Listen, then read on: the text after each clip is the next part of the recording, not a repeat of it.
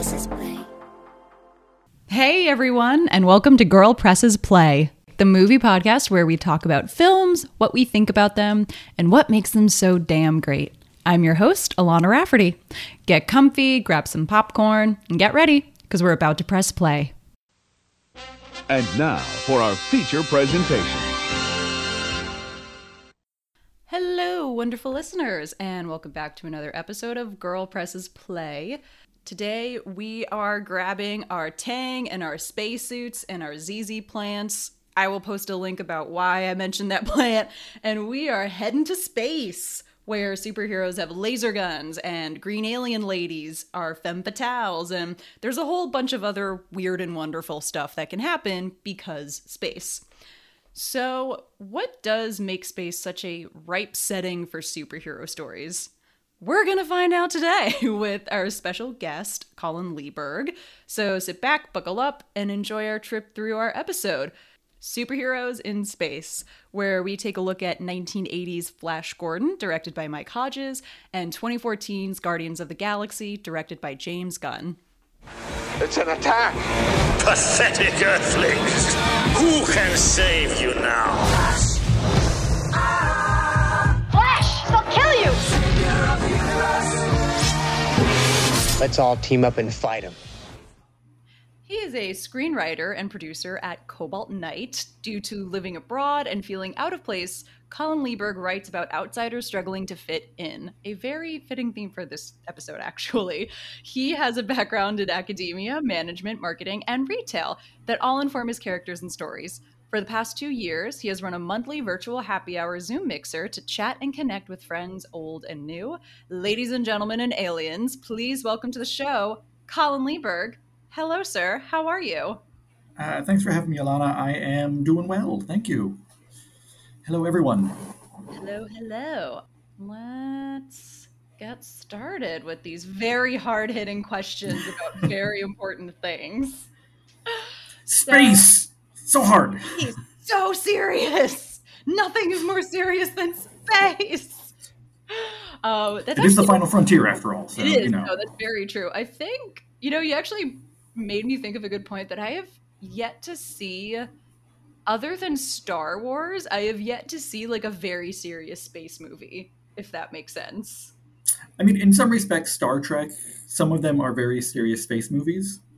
Yeah, some that's of them. Not to say they're like cheaply made or like have flimsy plot lines or anything, but just in terms of like the tone and the vibe, it's hard to find like, nope, I lied. Alien is deadly. Oh, totally. Yep. Yeah. Gravity, deadly yeah. serious. Forget I said any of that. We can edit that out. We'll edit that out in post. We'll deal with that in post. But today we are talking about some very fun space movies, Flash Gordon and 2014's Guardians of the Galaxy. So I found, Colin, that these movies have very distinctive intergalactic flavors, and they have a stronger flavor of that than, for example, Superman, which does take place in space, partially on the planet Krypton, but isn't really about space. What do you think makes Flash Gordon and Guardians so distinctive in kind of the canon of notable superhero films? I think part of it is, as you said, like a lot of the other space films either don't take place in space, like Superman. Sure, he's from Krypton, but he lives on Earth, and that's where most of the story takes place, and he just happens to be an alien, or other kind of campy space movies either take place a lot on Earth, or they're all like weird robot aliens, and you're like, well, it's a robot alien, we don't care that much.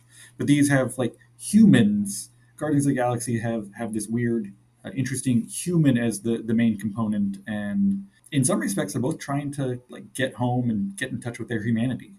Yeah, I think that's a very good point, is that like in Superman, for example, he's very much the odd one out, whereas in Flash Gordon and Guardians of the Galaxy, there is something about the fact that like they're the outsiders in this very alien society, and everyone's kind of just expecting them to understand what goes on and adjust to them, which is really interesting. And I think especially with Guardians, and you actually do see this a little bit in Flash Gordon, there is a little bit of this people from such different backgrounds coming together for a larger cause, which is oddly touching.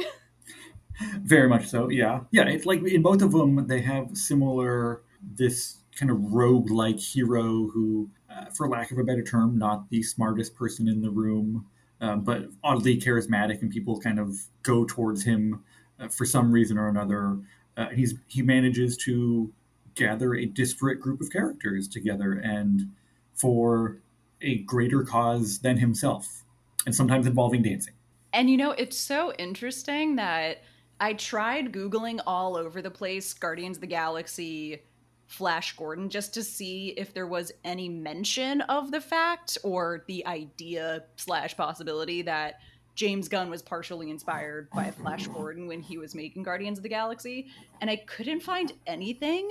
And I find that so strange because even though their styles in some ways are very different, to me they are also so similar, especially Guardians of the Galaxy Volume 2 has like a lot of Flash Gordon vibes going on. Like really weird, really colorful, when what's-her-face, Elizabeth Debicki's character is just like all painted in gold in this giant blue room. I was like, that's very Flash Gordon. And it's weird that there's not a lot of like connection or kind of published connection between the two of them.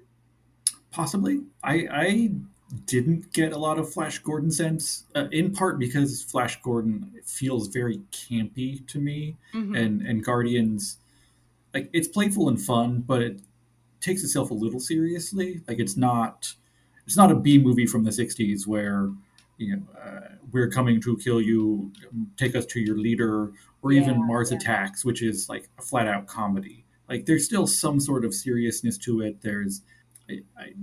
It's a Marvel film, so, you know, it's not completely serious. There is some sort of levity, and there's obviously grand stakes involved of, you know, will humanity survive, especially in the second one. But Flash Gordon is just super campy. And I was reading an article about it of the Italian producer when he was making it didn't understand the humor, so he wanted it to be played completely dramatic and straight. And all the actors are like, yeah, this is a horrible line. This is obviously a joke, so we're laughing. And the producer didn't understand why everyone was laughing. That's hilarious, but that also makes sense, especially for characters like the prince that Timothy Dalton plays. If you need a movie where ridiculous things are happening and you need a really good, like, straight character, Timothy Dalton is gonna be your guy. Like, between this, Hot Fuzz, it's a little more dramatic, but like Penny Dreadful, where he's finding Dracula and, you know, teaming up with the Wolfman or whatever, like, he will just play it just the right amount of straight, but also add a little bit of that, yeah, it's okay, like almost an insider. I know, I'm having fun, don't worry. Yeah, he does that character very well. And even as his Bond, the one Bond he was in, like, that is a straight character who's got to have some humor because, I mean, he's Bond. Yeah, that's one of the few. Okay, this is a terrible thing to admit. I've only seen 2 Bonds in my entire life. I've seen Goldmember and You Only Die Twice. I think those are the 2 Bonds I've seen, so I've never seen any of the others. So I will have to take your word for the Timothy Dalton Bond movies. He's only in, I think, 1, and there's 27 Bond movies now, 26.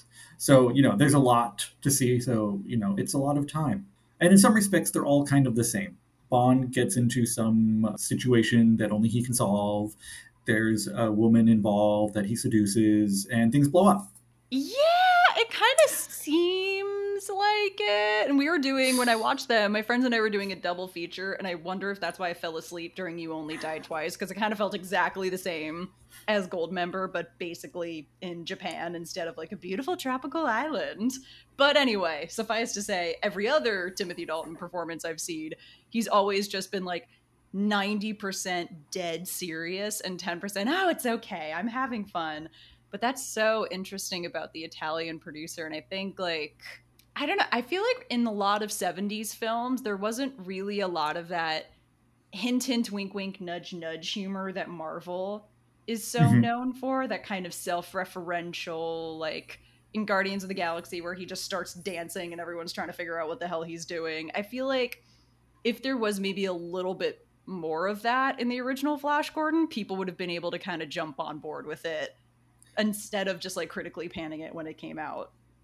Yeah, I think knowing the tone it was going for would have helped, because again, some people wanted to be very serious and some people wanted it to be very comedic. And if it had been a straight comedy, like it, I think would have been a super hilarious comedy, because it's ripe with comedic situations. If you got bird people, you've got a guy who lives in a wooded area that has some sort of creature that stings you when you die, and like it's kind of funny, and even the seduction is kind of funny in Flash Gordon, at least. Yeah, even just the amount of I don't know if you can call them costumes or not, but I think of like the bird people. There's that tribe where their prince is killed in front of them right in the beginning, and the kind of like weird 70s Darth Vader, and I think at one point they shoot him and his like whole body melts or something. Something, yeah. No, I think you're right that if there was a little more comedy, I think people would have gotten on board with it a little bit more. I don't know, did you find it hard to dislike the movie, if that makes sense? Because when I was watching it, I found it very, very hard to like strongly dislike the film. It was hard to find more than one thing that I really, really didn't like. I will say I wasn't okay with it seemed like yellow face that they were doing with Max von Sydow's Emperor Ming. Let's just put that out there. Yellow face, cultural appropriation, the kind that they did in that movie is not okay. It was a different time. Different time. Yeah, different time, different thing. Again, because it was kind of campy, you kind of have to take it that way. In a way, it's similar to Rocky Horror Picture Show, is like, in terms of filmmaking and storytelling, not necessarily the best story or movie in the world, but like, the people who are making it are having fun, and you can tell they're having fun, as we were just talking about with Timothy Dalton. Like, he's having fun, and if you can have fun while you're making a movie and acting, I think that goes a long way towards getting others, viewers and other actors and everyone else involved, to like it. Yeah, I'm actually surprised this doesn't have more of a cult following like Rocky Horror, which I think is actually a really good comparison. It's almost like the Rocky Horror of superhero films. But I'm surprised, at least on the coasts, like the New Yorks and LAs of the world, I'm surprised there's not more midnight screenings or costume party screenings or anything like that, because I feel like it's a very theatrical experience. I feel like if you did a revival of this at like Alamo or Nighthawk or somewhere, people would flock to it. Probably. Some people definitely would. And, it's Queen does the soundtrack, so obviously some good rockin' moments there. Yeah, I guess that's a part of it, too, is that they get this big stadium band to do the music, so it has this whole kind of like almost rock concert feel to the whole thing, especially when they're flying in and then just the guitar is wailing, and it just feels like something that could still really work on a big screen. Totally. I could see it coming back. And it would be fun to see it with others in a big screening room like that. Let's petition, damn it. Let's write to Alamo. Let's write to Nighthawk. Let's write to ArcLight and AMC. Let's get that letter campaign going, guys. Probably not ArcLight anymore. I don't think they're around. Oh, sad. You know what? I blocked out the memory of the fact that they closed because I miss them so much. Because well, you should. It's sad. It's very sad. But we're not talking about sad stuff. We're talking about happy stuff today. Actually, no, this next question might be like a little bit sad. One thing that I found in my interwebs research, which I found very interesting, is there were a lot of articles published in 2017 when the sequel to Guardians of the Galaxy came out and Matthew Vaughn's sequel to The Kingsman Golden Circle came out. Apparently, Vaughn had signed on to do a remake of Flash Gordon a while ago with one of the studios, I'm not sure which one. But apparently, ever since Guardians of the Galaxy had come out, it became really, really hard to try and get a Flash Gordon remake out in the open and up for production, because they thought pretty much every producer and every person who could greenlight it and give it the support it needed thought it was too similar. You talked about how the movies are different, but do you think they're similar enough that it would really be hard for audiences to feel like they could just enjoy both films as their own thing? I don't know if that'd be hard for audiences, because Hollywood, I don't think gives audiences enough credit. I think there were too similar for the execs to want to say yes to something, because you have this big space opera in Guardians. You've got right around that time the new Star Wars movies were coming out. I think there was also a Fantastic Four movie, which is also superheroes in space, partly in the works at that time too. So there were just so many. Oddly, those are all owned by Disney. Huh. That was just a little bit of a little reflective moment right there. Yeah. Huh. I just think there were too many like space things in a roughly similar time frame for a known property, but one that isn't owned by Disney. Who would have the rights to it? And I'm wondering, does WB have some sort of space hero even in what they were trying to get. I think the comic is called New Gods, but they were trying to do kind of, I know it's not technically space, but I guess I think of Asgard as in space, but they were trying to get some sort of Eternals-esque movie out there, and Ava DuVernay was attached to direct, and for some reason it just got tossed in the wastebasket for whatever reason. I also feel like maybe if I was a little more educated in DC lore, I would know one or two maybe niche characters. There's Martian Manhunter, who I believe is part of the Justice League, and obviously Superman, as we talked about, is from space. And Green Lantern obviously does a lot of stuff in space. I don't remember when the Green Lantern film came out, but like the Ryan Reynolds Green Lantern film. So you've got all these kind of space movies with probably the two biggest studios of superheroes already. Partly of like who would buy it and who would distribute it if you don't have Disney or WB involved. Yeah, that's a very good point. You know, it's interesting because what the list of space stuff all coming out around the same time that you were just mentioning, it did also make me think of the fact that people are totally fine with the fact that there's like multiple Batmans out there. So, you know, there's George Clooney, Michael Keaton, Val Kilmer, Adam West, the late Adam West, if you want to include him in that canon, now Robert Pattinson. And I think in the new Flash movie, they're including both Michael Keaton and Ben Affleck as like multiverse Batman. So it does bring up an interesting idea that like people are cool with different versions of the same thing. You just have to do them well, you know? Yeah. You know, we're not fatigued by space movies. We've been watching space movies since movies were invented, basically. So, you know, we want to see superheroes. We want to see space stuff. We just want to see it done well. A Trip to the Moon, technically a space movie. Exactly. Yeah, no, that's interesting. And I do wonder if the fact that there's all of these multiverse movies coming out, it does make a little bit more room for very similar movies to be coming out at the same time. You know what I mean?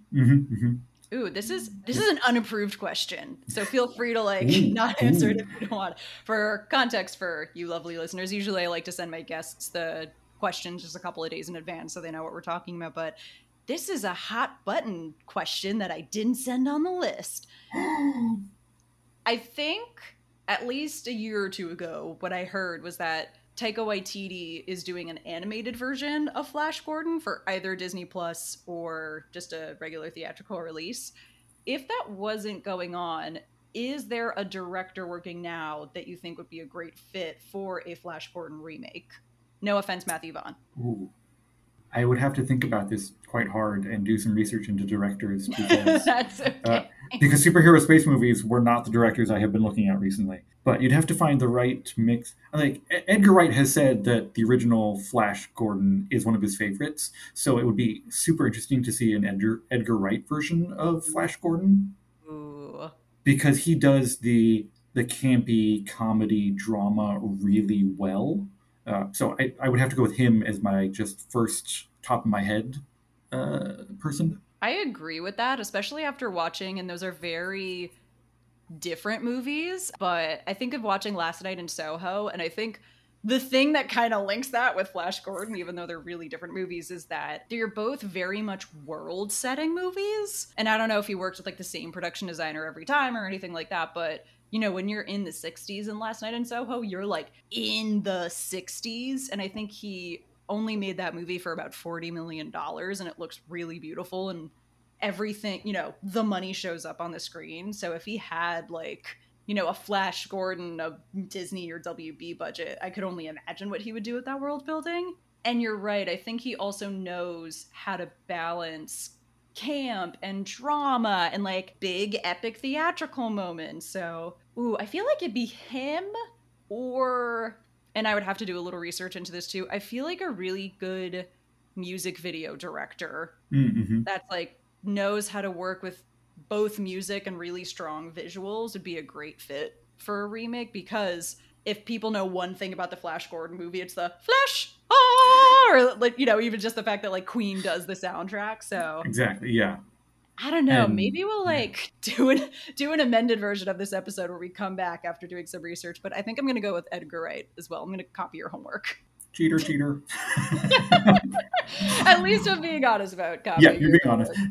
And I actually, oddly, Peter Jackson came to mind as we were talking about this too, for some odd reason. I don't know if he I don't know if he likes Flash Gordon, but like his attention to detail for things seems like it would be a very useful trait to have for Flash Gordon, so that you could have I imagine there would be some detail in the hawk wings that mean something significant to the characters. And for some reason, he just came to mind too, as someone who could balance humor and the drama. Although knowing him, he'd probably turn it into 2 or 3 movies. That's true. We'd get like a whole backstory about the people who made the wings and like the first family to put on the wings. That is an interesting choice, because I also feel like we really don't see a lot of comedy at all from Peter Jackson. But yeah, I like that. Oh, who is the person? I think a dark horse choice would be Hiro Murai, who probably is most well known for directing Atlanta, who's also directed episodes of Barry and a couple of other things. And probably his most well-known music video is This Is America. And I guess I thought of that because for Barry, he knows how to direct comedy. Atlanta as well, he knows how to direct comedy. And I think also with his music video work, it'd be interesting to see, because he usually works with like very grounded, very real world, visually interesting but sparse landscapes, like the parking lot in This Is America. It'd be really interesting to see what he would do with like big colors, crazy costumes, kind of like big everything. It'd be really interesting to see if there's a really stark contrast between material and director, or if it's kind of like he just blossoms like a flower that was meant to do this the whole time. I'm not familiar with that director, so I'll just have to trust you. Yeah, if you watch Atlanta or Barry, yeah. I've obviously seen some Barry. I haven't caught up onto Atlanta yet, so I'll just have to trust your instincts on that. Just trust me, sir. You've trusted me so far. Our last and final question: where do you see superhero and space movies, and specifically space movies, going now that there's in probably 20 years going to be like commercial flights to Mars, and space is becoming a much closer place than we ever could have imagined?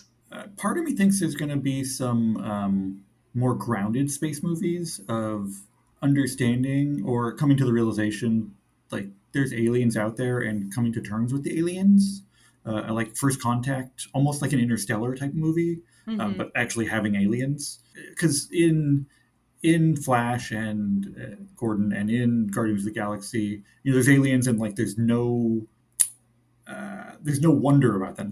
They're part of the universe. But humans, yeah. If we do actually encounter them, it's gonna be a big deal. I couldn't even process the idea of like actually seeing an alien. I think the closest equivalent would probably be Arrival. Yeah, that's what I was thinking. Actually, yeah. So beyond our understanding, but yeah, that'd be interesting to see like a grounded Martian Manhunter movie. Yeah. Part of me thinks that, but also part of me thinks it's just going to get more spectacular because we've had the whole gamut of superheroes in space, everything from Star Wars to Guardians of the Galaxy, where Star Wars didn't have. I was going to say Star Wars didn't have aliens, and I realized what I was talking about for a second. I'm thinking I'm sure there are some space movies that don't have aliens. Interstellar obviously doesn't have them. Gravity doesn't have them. But there's some humans visiting distant worlds with no aliens to, yeah, sure, we're just part of a cantina. We're all having drinks together. Yeah, like a, whatchamacallit, like a small indie Sundance movie that just happens to be filmed and take place on Mars or something like that. Yeah, exactly. Yeah, it'll be us and the aliens are reaching Mars at the same time, trying to terraform it. The battle to terraform Mars. You heard this here from me, folks. This is my idea. No copy. Copyright to Colin Lieberg. Copyright to Colin Lieberg. Oh wait, I can't. I actually can't copyright a log line or anything. Oh, that's true. But you heard it from him first. You heard it from him first. He gets some sort of damn credit. One last question I thought of. Again, not on the list. Capital T, capital L, the list. But now that Guardians of the Galaxy Volume 3, as we record this, I believe just wrapped production, and it's going to be, at least as we know of, it's going to be the last of the Guardians of the Galaxy trilogy.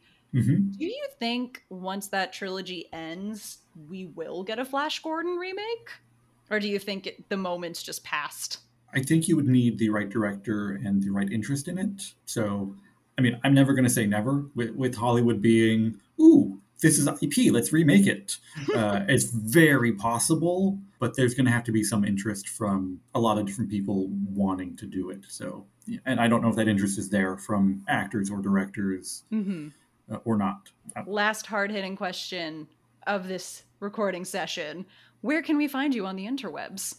I am on Twitter at ColinLieberg.com, and that's at ColinLieberg. So, yeah, at Colin Lieberg on the Twitter. We will post all of those links in the description below.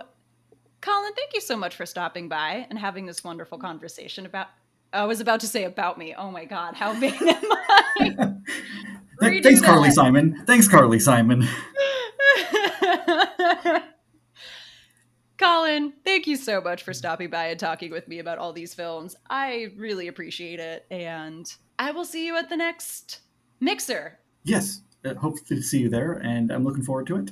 And that's our episode. I want to thank Colin again for coming on the show and having a very, very fun conversation about superheroes in space. Tune in next week when we talk with some old friends of the show, Alex Kalagianis and Richard Storm of Film Class Zeros, and we talk with them about the bad guys of doing good. That's right, we're taking a look at anti-heroes on screen. Thanks for listening. Stay safe, and as always, keep watching movies. See you next time.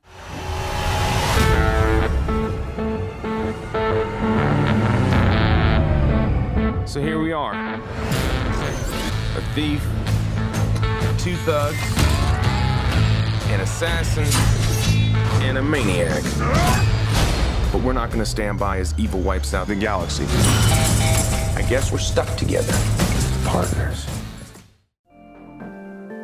Thanks so much for listening. Be sure to check back every Tuesday for new episodes, and be sure to check us out on our Patreon page, where you can support the show and get some really cool exclusive stuff for doing it. Special thanks to John F., Ferriolo Fencing, LLC, Marianne O'Dwyer, and Helen Rafferty. For news on upcoming episodes, be sure to follow us on Facebook, Instagram, and Twitter at Girl Presses Play. The show is written, produced, and hosted by Alana Rafferty. Intro music is composed by Asha Iwanowitz, and our logo design is by Mark Sauvé. Thanks again. See you next time. Girl Presses Play.